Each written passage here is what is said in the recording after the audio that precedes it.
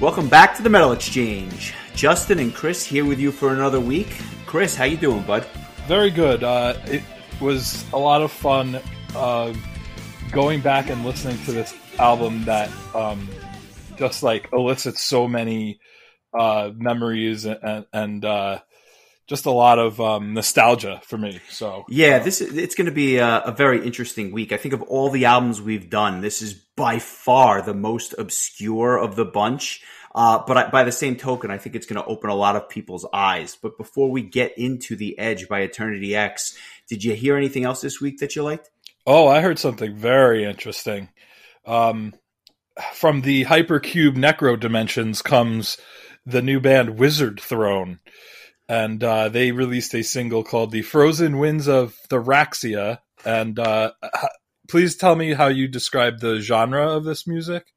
Oh, I would say it's like wizard math metal. I'm glad you mentioned this because it was on my list of things to talk about, because this came out of nowhere, and it pretty much came out of exactly what you just said. And it's every bit as absurd as it sounds, but it's awesome. So it is members of Gloryhammer, Aether Realm, Ailstorm, and Necrogoblikon, just to name a few, have come together to make this. I don't know. I guess your description is the best I'm going to come up with, because it's got that that speedy power metal feel that you get from Gloryhammer, but with the harsh vocals that you get from an Aether Realm. It's a really kind of cool combination, and this is, I think, another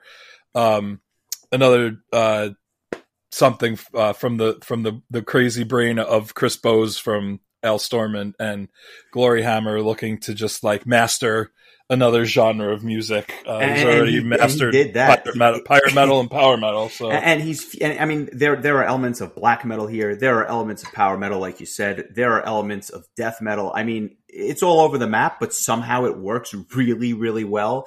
Obviously, only heard the one song that you mentioned, but I'll be looking forward to the disc, which comes out a little bit later this year. Yeah, I wasn't even aware that it was something that anybody was working on, and then all of a sudden there's a song out there. So that was kind of a nice little surprise this week. So that was cool. I gave the song a really good listen earlier today, and definitely one of those things where, like, if you had played that for me in high school, I would have been like, I'm never listening to that band again. But now that I'm older and have a little bit more of a wider palette, I found it quite enjoyable, and I look forward to hearing the rest of it. Yeah, I completely agree. Two things I want to mention before we go forward. There's a band that's been getting quite a bit of buzz over the last couple of weeks. I think they've released a couple of singles, and the album just got released in its entirety with the most ridiculous name, and that's Temple Balls. You can't make it up, and it's exactly as ridiculous as it sounds. They came out with an album called Pyramide. A bunch of Finnish guys, came out on April 16th of this year. The album is fantastic. It is like sleazy Finnish hard rock, kind of in the vein of like a Hardcore Superstar or a Crazy Licks, but just hooks that last and kind of stay with you, and just a really fun release. And I enjoyed listening to it, and I can already see it's going to be in regular rotation for the foreseeable future. Have you had a chance to hear any of the singles or anything? No, I have not had a chance to pray at the Temple Balls, so I look forward to getting that opportunity. A little different than Metal Church, but something I think you're definitely going to enjoy for sure. It's a really good release. I think I had heard Glenn from Prog Power mention them at some point, maybe during one of his video casts or something. But yeah, I've been meaning to listen, and I just haven't gotten a chance. But yeah, I look forward to hearing the Temple Balls. Yeah, it's just fun to say. It's fun to say, and it's a fun listen. So it really hits checks all the boxes, if you will. And one other thing that somebody literally sent me, and I listened to it just before we started recording. A band called Ghosts of Atlantis released a single back in January called The Third Pillar. It's off an album that came out in late March, and the album is called 3624. I don't know if it's an ode to Chicago or something. I have no idea, but this was like melodic death metal, but kind of in the vein of like a Dimmu Borgir or something like that. And I just heard the one song, and I'll be checking out the album because it was amazing. And it's something that we had missed, or certainly something that I had missed earlier in the year. If the single is any indication, I look forward to checking out the rest of the album as soon as we're finished recording, because it was awesome. Cool. Yeah. Post that or send it my way. I'd like to give that a listen as well. Definitely will. But with that, we get to your album of the week that you had chosen, and let me tell you, this was an album that I've had this on my list of albums to review and kind of go back and listen to. I'm not sure that our listeners are necessarily familiar with this album. This is, as I said, one of the more offbeat and eclectic choices out there. But it's something that obviously means a lot to us. So I'm glad you chose it. And that is Eternity X's The Edge, which came out in 1997. Do you want to give a little background on the band and just kind of tell people that may not be familiar who this is and what it is we're going to be talking about? Yeah, absolutely. So Eternity X was originally called Eternity, and they had to add the X. I think there was another band that had that name. So they had released a few albums under the name Eternity. They'd been around since 91, 92, recording demos, which you can actually get a hold of on iTunes, or I believe it's on Spotify as well. They put all their demo stuff under the first demo's title, The Never-Ending Dream. And I gave some of that a listen this weekend, was surprised at the audio quality of such old demos, because I feel like some of their later recordings actually don't sound as good as these demos, which is quite strange. But so the band was pretty much led by the lead singer, Keith Sedano. And the band came out of New Jersey, Cliffwood, New Jersey, to be specific. And I don't know. I think like it was a lot of guys, I guess, were coming in and out of the band. If I take a look at their first album, it's not the same exact lineup as the Edge had. So they had released 2 full-length albums in Zodiac and Mind Games, both pretty good albums. Not, I wouldn't say as progressive as the Edge, maybe a little bit more of a power metal vein. But then came 1997, and they just I was new to the scene when this album came out, so I don't know like what kind of impact that it had, but I was under the impression that this was a huge deal. Because when I heard this album, and I got to give the credit to our friend Ralph on this one, because he was the one who made us aware of it. I just remember him just playing songs from it, and I remember going to his house and just listening to the whole album and just knowing that it was one of those albums that I was going to have to get a hold of. And it wasn't the sort of thing that you would just go to the record store and buy, because it was an independent label. And, it was also 1997. You couldn't buy a Stradivarius album in a record store. So, I think the both of us got a hold of this album in the same way by, actually sending a letter to the one of the guys in the band, Keith Sedano, the front man, and saying like, here's however much the album cost. It would mean a lot to us if you could, personalize it or sign the album or whatever. And I remember I think I had just left like an order form or with the letter or whatever on the counter, and my parents ended up mailing it for me, and then they intercepted the package and then held it and then gave it to me as a Christmas gift. And that's when I got both the Edge and Mind Games signed by the band with a really nice note that Keith wrote on like the band's letterhead. So from the get-go, I mean, and I haven't even started talking about the music itself. Like we were this was like a very important band to us and our small group of friends. Yeah, and I guess maybe at the time, because we were so young, I guess I didn't realize the scope of certain bands, like how big a Sabotage was, or how big a Dream Theater was being on MTV, because I kind of lumped Eternity X in the same bucket, just in terms of, bands I was listening to in the late 90s. But when you really like break it down, they never achieved the stardom that some of these other bands achieved. And you mentioned their first two full-length albums, Zodiac and Mind Games. I have both of them. They don't sound anything like The Edge, which we're covering today. In fact, if you heard it, other than Keith Sedano's vocals, you probably wouldn't even know it was the same band. Would you agree with that? And to be fair, I actually really enjoy Mind Games. I think there's some phenomenal tracks on there. It just sounds nothing like the album we're talking about today. Right. Yeah. And like I said before, I think it is a little bit more like classic heavy metal oriented, maybe a little power metal oriented, and there's some songs I really really like from both albums.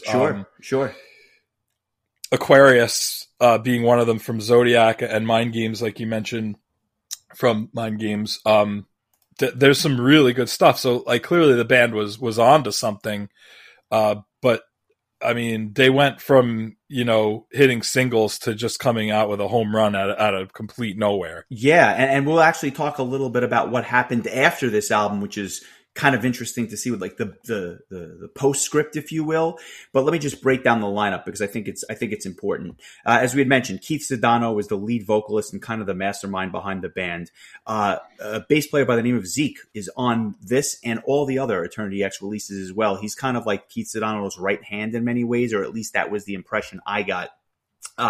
Jamie Mazur is the keyboard player. Jeff Chernoff did all the guitars, and Jimmy Peruta, who also played on Mind Games, is the drummer for this album. So that's kind of the lineup. And I think what you'll notice is that, you probably haven't heard of many of these guys, if any of them, just because they really didn't do very much afterwards. But we'll get to that in a little bit. So here we are. It's 1997, and they come out with this album called The Edge, and it was on Angular Records, a very, very small independent label. And like you said, I wrote a letter to the band. I said I wanted a copy of the album, and I paid for it. And then all of a sudden, it arrives on my doorstep. And it was my first time listening to the entire thing. And I don't think it's an exaggeration to say that my life changed when I heard this album for the first time, because it was like nothing I had ever heard before. And quite frankly, like nothing I have heard since, just in terms of what this 74 minutes was. Probably the most borrowed album that I owned in high school, because I just remember both Mike and Brian borrowing it so many times from me. Like, it would be, like, I feel like Brian would ask me to borrow this and Legendary Tales by Rhapsody, like every other month or so, just he needed to get his fix. I'm surprised knowing him, I'm surprised you ever get it back, but that's a story for another day and another podcast. Yeah. I mean, we're talking like before the times of burning CDs and stuff. And I'm not sure why I never just copied it to a cassette or something like that. But, it was just funny to me. Like the Edge was always on loan, for me as a kid. But, yeah, like in my day of making mixtapes, that first mixtape, that Ralph had made for me did not have any Eternity X on it. And at some point in time, I don't remember why, but, I needed to remake that tape because I don't know if I accidentally taped over something or I lost it or something. So I had, his handwritten liner notes, and I happened to have his book of CDs. He accidentally left them at my house. So I was re-recording the tape, but there was a couple of discs that were not in the case.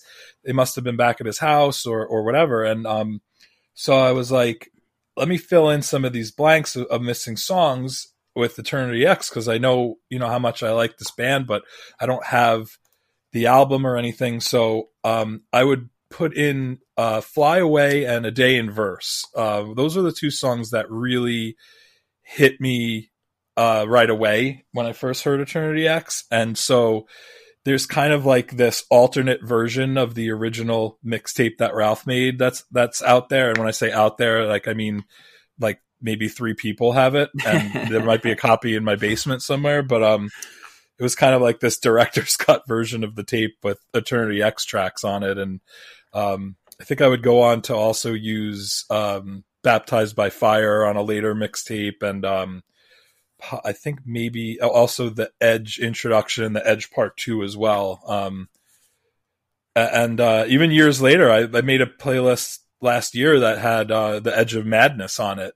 It was kind of like my lost tracks playlist. And so, I mean, this really goes right back to the beginning for both of us when we first started listening to metal, and just really, like you said, not having any idea that the scope of what this band was, or would end up being. And I want you to talk a bit about the European tour that they did.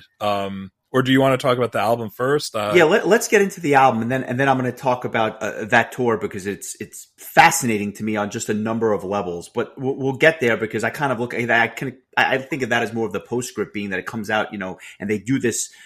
They do a European tour, or a major tour of Germany a year after the album is released. But when you hear this album, right, like just sonically, before we even break down the songs, what are your thoughts? Because I think the based on discussions we've had with people and stuff like that, I think that it's a little bit polarizing just in terms of the production. Would you agree, or how does it sound to you? To me, I think for an album that was pretty much independently released in 1997, I think part of the reason I assumed that Eternity X was a heavy hitter at the time was because the album sounded as good as anything else that was coming out around that time, at least in my opinion. And I'm no, sound expert by any stretch of the imagination, but I know what sounds good to me, and this sounded good to me then, and it still does. I mean, I've heard the album that they would subsequently release after this. I mean, I realize it's kind of like a demo in a lot of ways, but it sounds awful compared to this. In all honesty. I no question about it. They just to set the stage, about 3 years after this, they would come out with an album called From the Ashes, and it was really just a live demo that they recorded. And it's not even really fair to compare it to the Edge, just because it's different lineup, different focus, and just I don't think that I think they were just trying to get their ideas down, and I'm not sure that they ever really anticipated releasing it, but ultimately they did. But with the Edge, for a independent release, I actually think it sounds fantastic. Not as clean and crisp as you would expect from an album from today, but what you notice on this album is that every single song has solos, not pretentious solos, but solos of one way, shape, or form, whether it be a keyboard interlude or really a killer bass solo, and obviously guitars, which are prevalent and whatnot, and even the drums. Everything sounds good, and when it was time for a particular instrument to shine, they're able to really highlight the solo, but without taking away from the background music as well. And I thought that was fascinating, because sometimes a lot of bands today aren't able to do this as effectively as Eternity X did almost 25 years ago. Yeah, I agree. I feel like every instrument gets a chance to shine.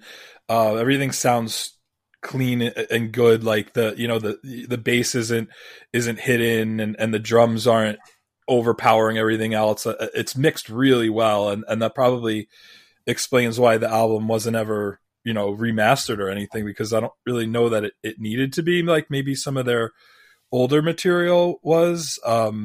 Zodiac kind of has a kind of a rough sound to it. Mind Games, you could tell that there's an improvement there, and then they go on to the Edge, where there'd be even more improvement. But the actual like piano parts are sound so clear, and just the musicianship, and this, I feel like it echoes a lot of what I had to say about Shadow Gallery when we discussed them. But the musicianship is so strong, and it's just on full display here. And I just it's, I don't know, it's just quite the album. I mean, it's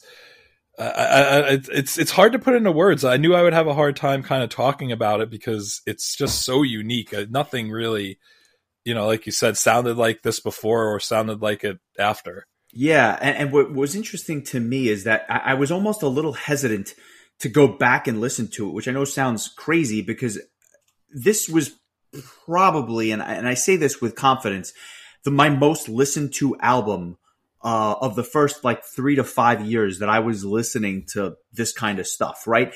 I start listening in 1997, and for the next 3 to 5 years, I don't think there was an album that I played more than The Edge. And I always held it in high, high esteem. And I think I almost didn't want to go back to it because it has been quite some time since I've listened to it. And I was almost afraid that it was not going to resonate with me the way that it did when I was a kid. And that's for any number of reasons. But I was almost hesitant to go back for that reason, I think. And what I will say is it definitely resonates with me still. And it's every bit as good as it was when I first heard it. Unlike some other albums, I think we talked about Manowar in one of our earlier episodes, and it just doesn't strike me the same way it did when I was a kid. This is completely different. It is over the top, almost pretentious in certain spots, bombastic. I mean, these are the words that you would describe the album, and yet it works perfectly. Yeah, I'm looking at the album art, and I just remember and I still think like the album art was so cool, and different. Yeah, you want to describe it? Yeah, I mean, like you have this naked man like standing on top of the earth, like reaching upwards, and then on one side is the angels, and on the other side is the devils, and he's like reaching out into the universe, and the logo has like this like vines on it, and it looked. I mean, at the time, it was like probably one of the nicest looking covers I'd ever seen on an album. I mean, I don't even know if I don't think it exists on vinyl. I'd love to have this as a vinyl record just because of how cool that the album art is. But it kind of matches the lyrical themes of the album. I mean, it was really a really mature album, I think, from a lyrical standpoint, especially for a bunch of 15, 16-year-olds listening to it. And I think that's probably why it resonates still to this day, is that like the subject matter still, it makes sense to us. Yeah. And I'm glad you mentioned that. It is a concept album. And I think that, it's not much has been written about it. And for that reason, I can't even say with absolute certainty that I completely understand the concept, although my understanding from, limited interaction is that essentially it's just like the plight of the musician and all the different things that they were going through at the time, right? And a lot of the different tracks refer to this.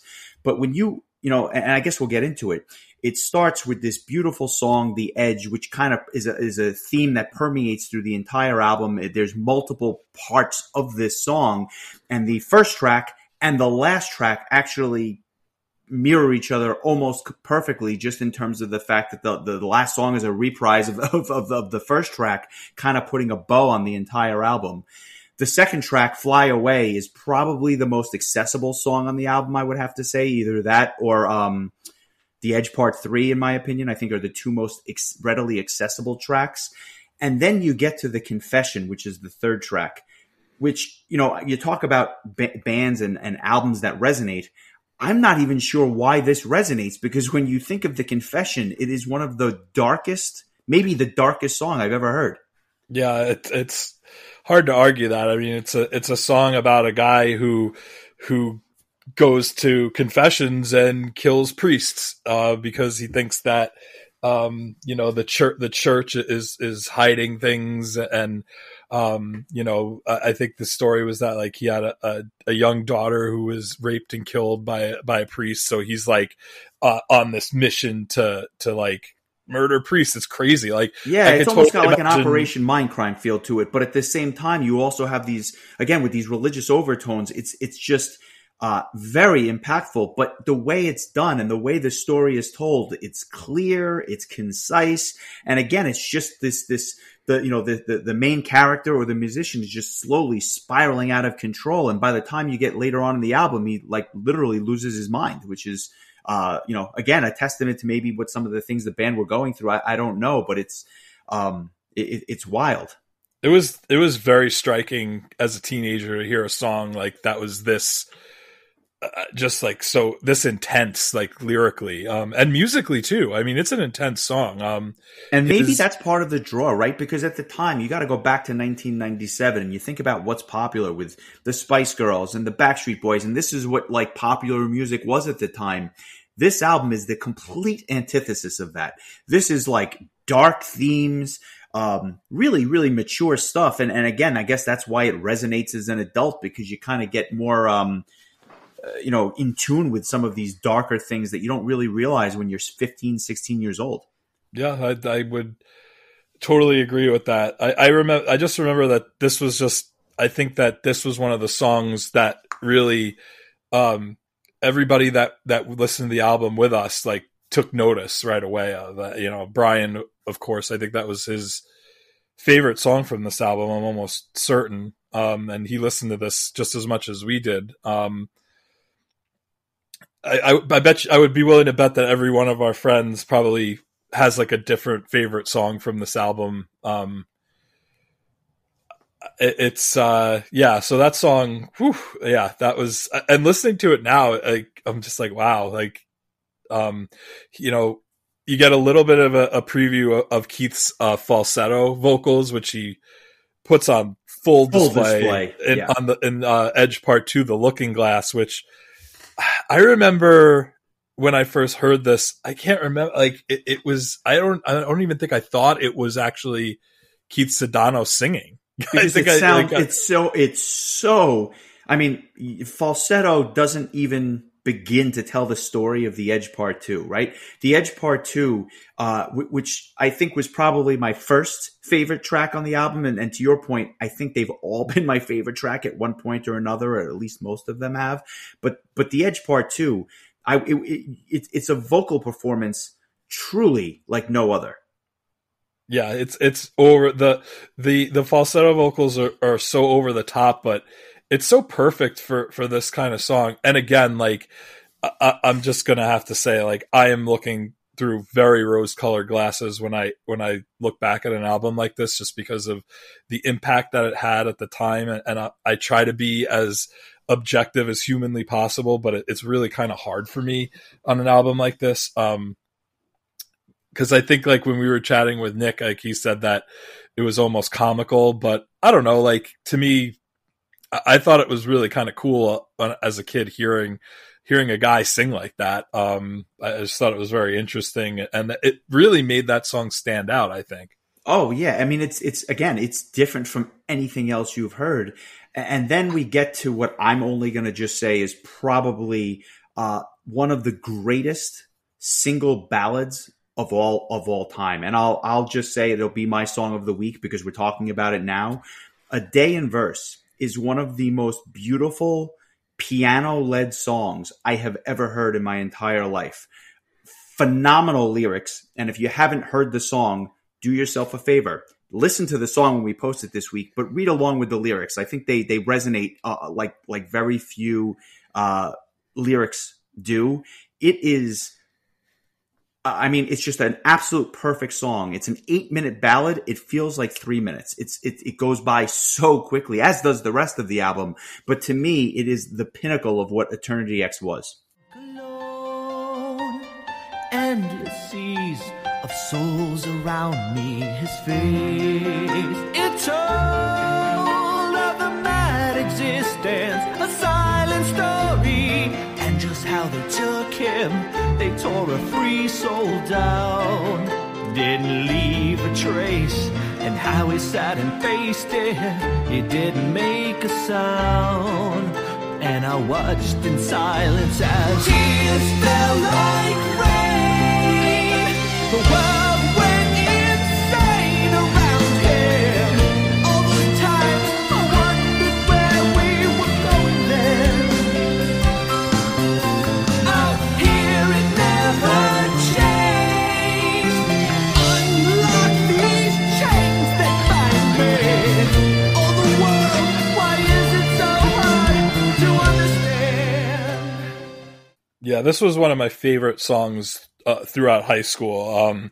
I was really very into ballad, like power ballad type songs.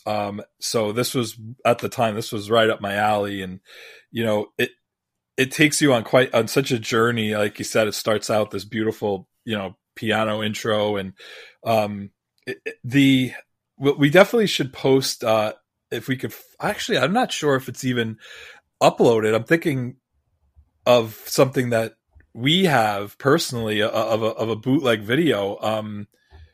I'll have to look. I'd love to post the live version of this if there is one on YouTube somewhere. It's not. I actually went on YouTube earlier today because I knew we were going to talk about the live show. I knew we were going to go there. There is no real live footage from this band because up until this point, I don't think up until after this album came out, I don't think they had played live shows. We'll get to the tour they did in a second, because again, it's fascinating, but I don't know that much live footage exists, and we may be very, very fortunate to have the show that we do have, which we'll get to. Well, there you go. Then I guess we won't be posting it, but yeah, we'll definitely post the studio version. But this really is a fantastic song, and definitely one of those songs that I hear, and even more so than the rest of the album, just takes me right back to high school, and I remember my high school girlfriend loved this song.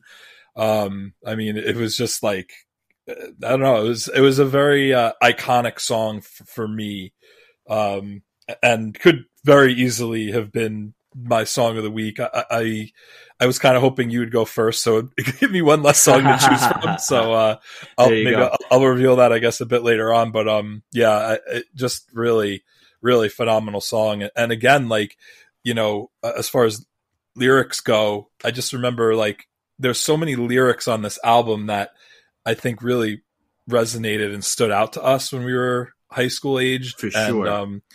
And I think that, like, the sort of thing where you're putting, like, you know, you're putting these like pithy quotes in your AOL profile and stuff, like, this is, a lot of them probably came from this album. I think that we drew a lot of like, you know, emotional inspiration from some of the lyrics. And, you know, again, it's like hearing very adult themes as a younger person and kind of, you know, getting maybe a little taste of what adulthood has in store for us.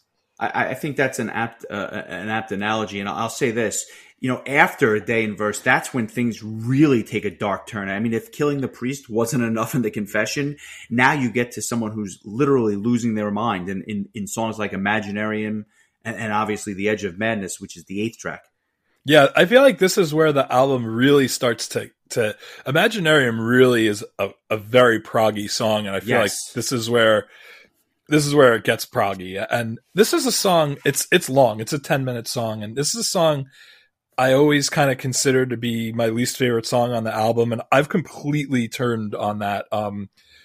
I maybe just because I didn't have the attention span for a 10-minute song when I was younger, and maybe it must have lost me. But now I go back and listen to it, and it's awesome. Like there's lots of different cool like parts. Again, it's another like song that takes you on a journey, but unlike A Day in Verse, which is very like beautiful, this is like very dark and almost scary in a lot of ways. And it's a nice contrast because they come one after the other on the album, right? It's just perfect. Yeah, so I definitely have a newfound appreciation for this song now that I've gone back and listened to it, and it's made an album that I've always loved all that much better, in my opinion. Yeah. I have a soft spot for that too.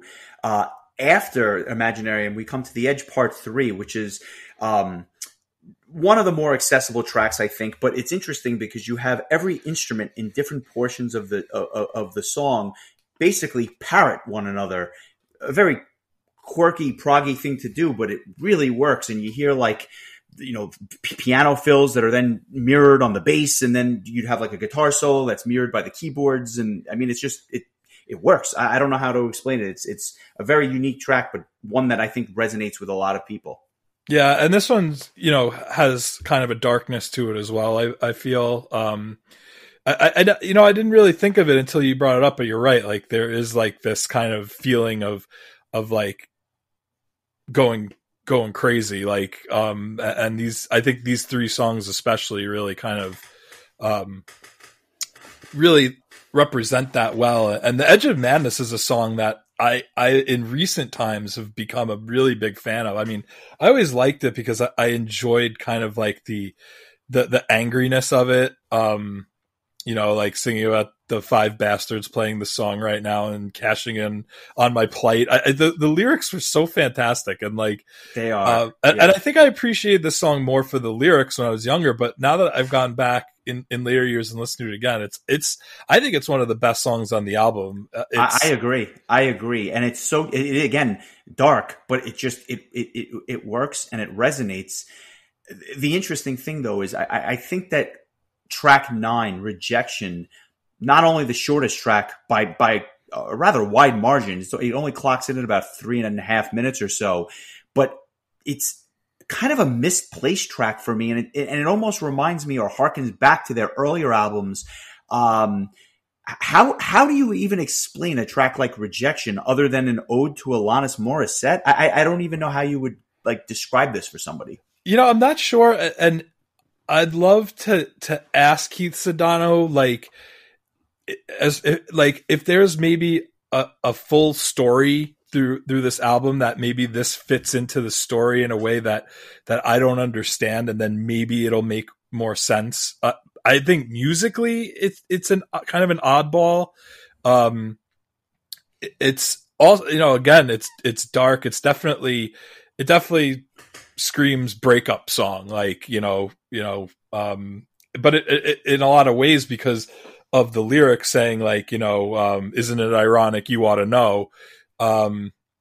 It almost sounds like he's responding to Alanis Morissette's You Ought to Know song, which I'm not entirely sure why he felt like he needed to, or maybe like a girl that he broke up with was sent him the song and said, this is the song about our breakup. And I said, there's not much written, so we'd only be speculating, but there's some tie to Alanis Morissette here, whether it's, the funny thing is I remember being back in high school and saying to myself, he must have dated her, but obviously I don't think that was it. But, 15, 16-year-old me, I didn't know any better. And the ties seemed so, clear at the time, but Lord only knows. If you're out there, we would certainly love to know if you have any insight into that. Yeah, see, I saw it as more of metal trying to like slap the MTV generation in the face, kind of the way that like Dream Theater does it on New Millennium on Falling Into Infinity.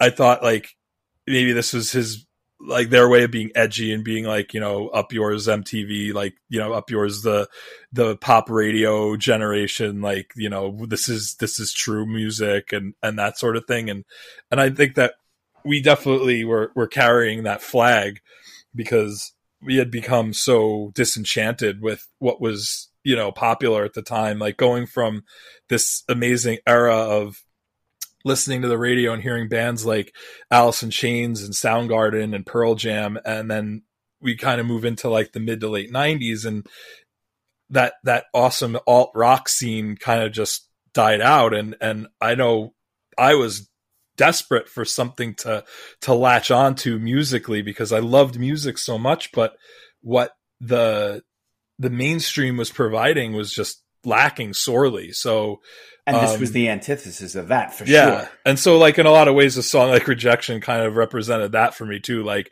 just giving a middle finger to what was popular at the time. And that's kind of like my little anecdote about like what that song meant to me at the time. So listening to it now, it's like a little bit kind of like goofy, but it's I think you would use the word outlier. It's an outlier on this album. And like I said, misplaced in the sense that if there's more there and the story fits, I certainly understand it. It just sounds like nothing else on the album for a number of reasons. Whereas track number 10, again, you want to talk about just an absolutely beautiful, beautiful song. One of my all-time favorite songs, Baptized by Fire.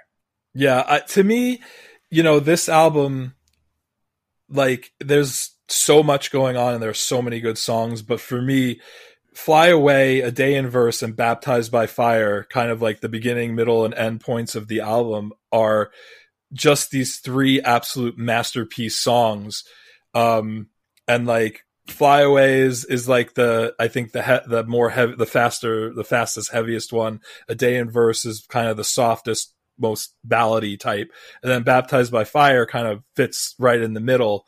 I feel like those three songs when I was younger were the ones that really resonated with me right away. And going back and deep diving into this album, I think there's still they're the three most, like the three best songs on the album and just the three most epic. These are songs that I think forever to me are going to be just absolute, like, you know, songs I will always think of as some of my favorite songs that I ever listened to as a kid and beyond.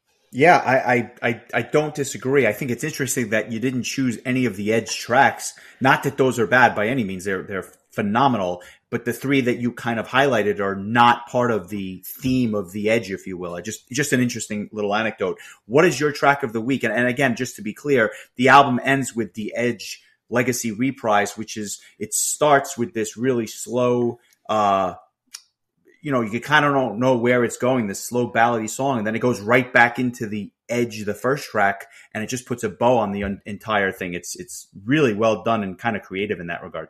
I found myself having the beginning of that song stuck in my head through the week, like really? Before the reprise, but like the first part, just that it's got a really catchy melody to it. Sure. And it was funny, for the first time in my life, I was thinking to myself, like, I kind of wish that they had like an entire song of this part of the song instead of, obviously for thematic reasons, they wanted to wrap it up the same way that it starts. It's really cool how the album ends musically the same way that it starts. And you're right, like I didn't name any of the songs from that Edge trilogy. But the way the album just starts with the drum and the organ, like that's iconic to me. Like I will always remember those first few notes of this album. Yeah, if you were doing Name That Tune with this, you'd get it after two notes. Like it's that, like it'll resonate with you once you hear it. Yeah, so like it's just, as far as like epic introductions to an album, like that's, and the whole first song itself is fantastic. But like, again, like I said, those three songs, they're just that good that I think that they outshine everything else. And honestly, like for me, to choose the track of the week, it was going to be any one of those three, and maybe The Edge of Madness also. I would probably round out like my top 4 songs on the album. I mean, today, so right, it could change tomorrow. Right. But I'm just going to go with Fly Away. It's always been my favorite song on this album, and it probably always will be. It's just, for an 8-minute song, it's just unbelievable. It's just, I don't know, it's just mind blowing. And it was one of those things where, for prog music, which is definitely more of a struggle for me to grasp onto, this was something that I remember hearing the first time and loving it immediately. And to say that about anything in the prog world is a huge compliment when it's coming from me. Well, I think it goes back to that whole Shadow Gallery thing, where this is really kind of more accessible prog, at least in certain areas. Some of it's quite quirky, but like I said, some of it, like a song like Fly Away, is, as I said, probably the most accessible track on the disc. And when you think about other prog bands that you personally enjoy, it's not the esoteric stuff. It's the, it's the melody driven stuff, and Fly Away is that. So it's not terribly surprising. A darkened place with no windows. What's like for you, I saw me. A gaping hole inside. The words will never come out right. We must leave this room. Take my hand and come fly away. At last forever.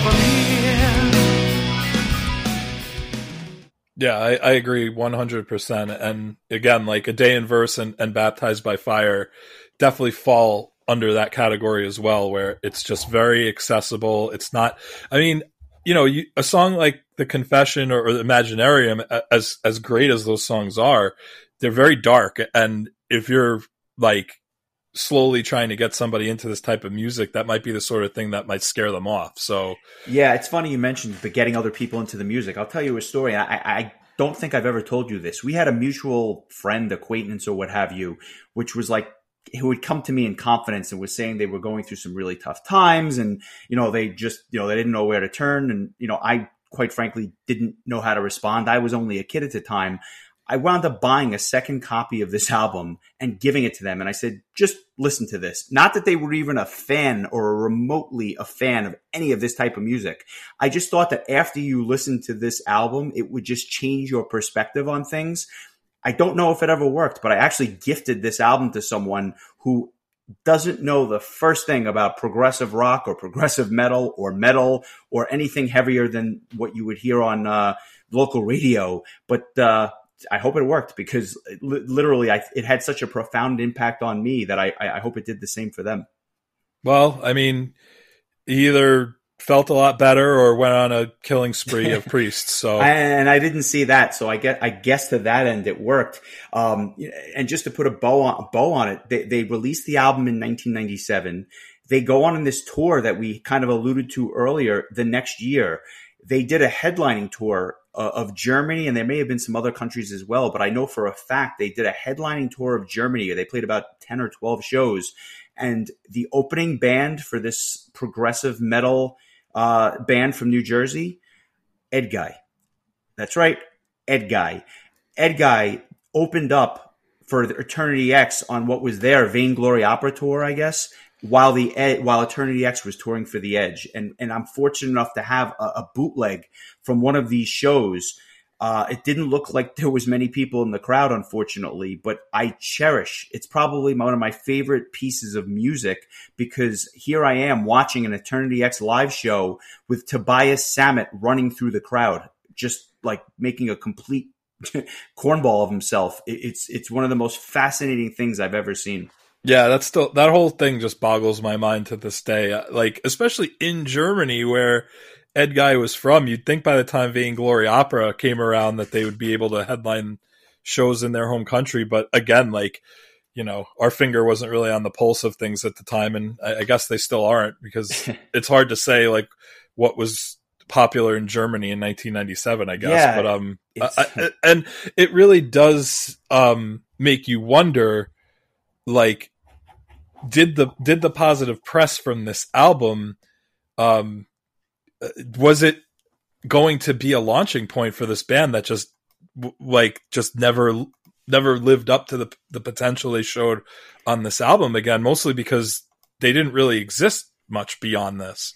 Yeah, and that to me is the $1 million question. Obviously, I never got to see the band live. Shortly after that European tour, in fact, some of the guys on that European tour didn't even record on The Edge. So I think that the guys in the band left the band shortly after the album came out.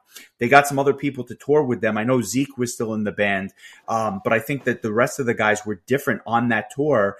And that was really all we heard. As I said, there was a demo that came out about 2 years or 3 years after The Edge. The sound is not great. The songs are certainly inspired, but they just don't compare to this album, or at least I would love to hear a cleaner version of it, because we're kind of left drawing conclusions from the quality version that we have. And the rest of the guys in the band, Jeff, Jamie, and Jimmy, wound up joining another band called Exhibition. Exhibition was more of a straight up metal band, if you will. They weren't really proggy. And they had Bobby Leatherlungs Lucas on vocals. And that was a band I actually did get to see, because I went to see them at a local dive bar in New Jersey, twice actually, just because I couldn't believe I was going to get to see the Eternity X guys play. But it was definitely not the same kind of music. It was definitely missing Keith. But I will say that one of the highlights of those shows was introducing myself to the band. I must have been all of 19 or 20 when I saw these shows. And I was talking with Jamie Mazur on keyboards, and he started playing A Day in Verse, like in between sets. And I remember thinking to myself, this is as good as it gets, because I'm never going to get to see The Edge or anything off of it live. But you did get to see Old Leather Lungs, and I did, and he's still wearing his sunglasses, and I don't know that his eyes are open, because you could never see his eyes. But Bobby Lucas is still wailing out whatever he was wailing out on those exhibition albums. But again, even though it had some decent songs, it certainly wasn't this, not by any means. Yeah, I think, I mean, I could speak personally to this. The expectations of this band after this album, it might have been just beyond any sort of realistic possibility to reach. And I remember Keith saying that like he was going to use less keyboards on this album. And I remember us being like a little bit confused as to why, when the keyboards and the pianos were such a huge part of what made The Edge so memorable. I mean, I just, as somebody who's not a musician, I just find it so fascinating how daunting it must be to follow up something like that. I guess, it's kind of akin to, I think, our conversation about Shadow Gallery, about having to follow up Tyranny.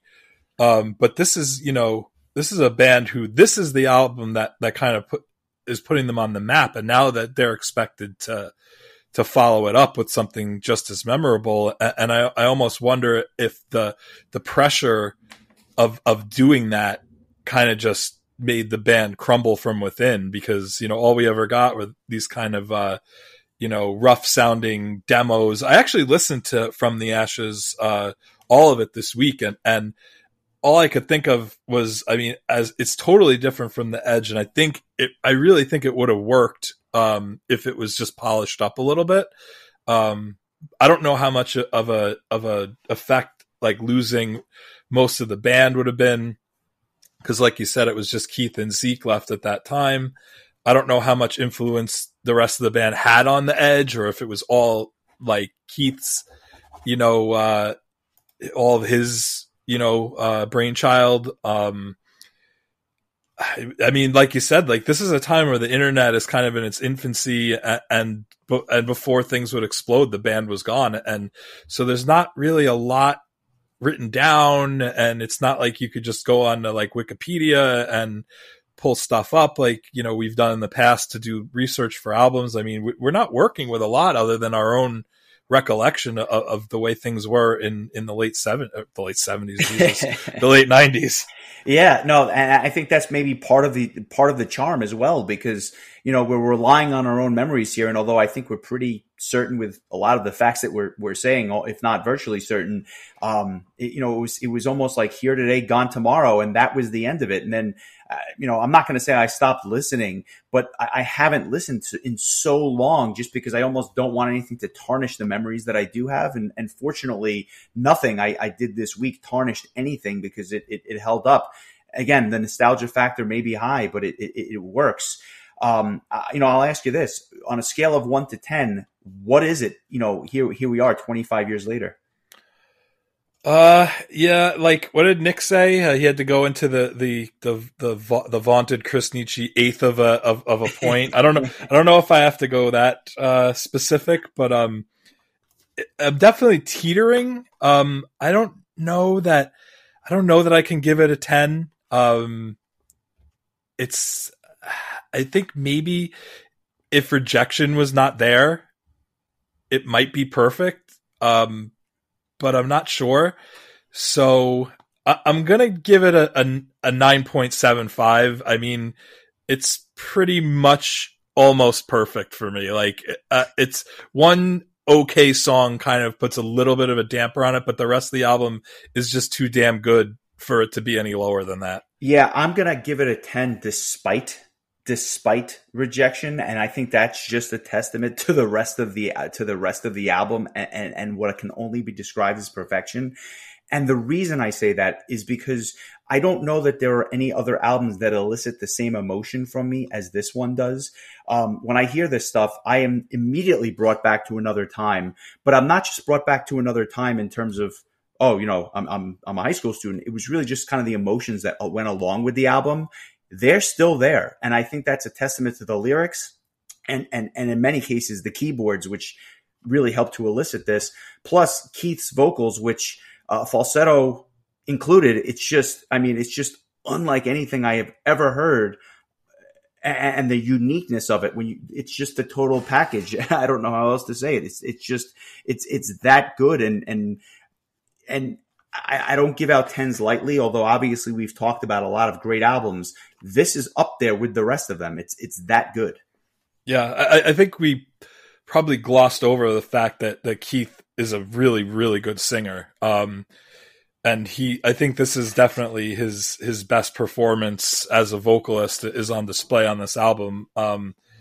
He's phenomenal. And this is at a time where, like, for me, like, getting into a band, like, vocals can make or break a band for me, like, right off the get go. So, but yeah, I'm with you. Like, this album, I mean, again, somebody might listen to it and be like, yeah, it's a 6.0 at best.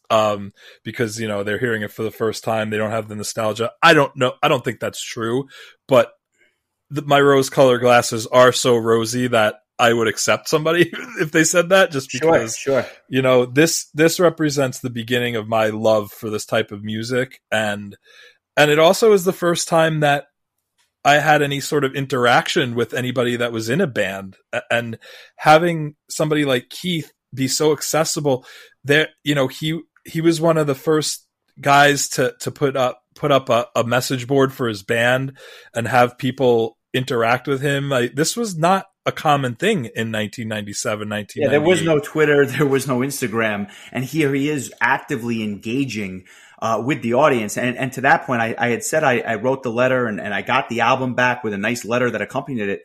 But that wasn't all. He sent the whole care package of stuff, because maybe he was moved by my letter.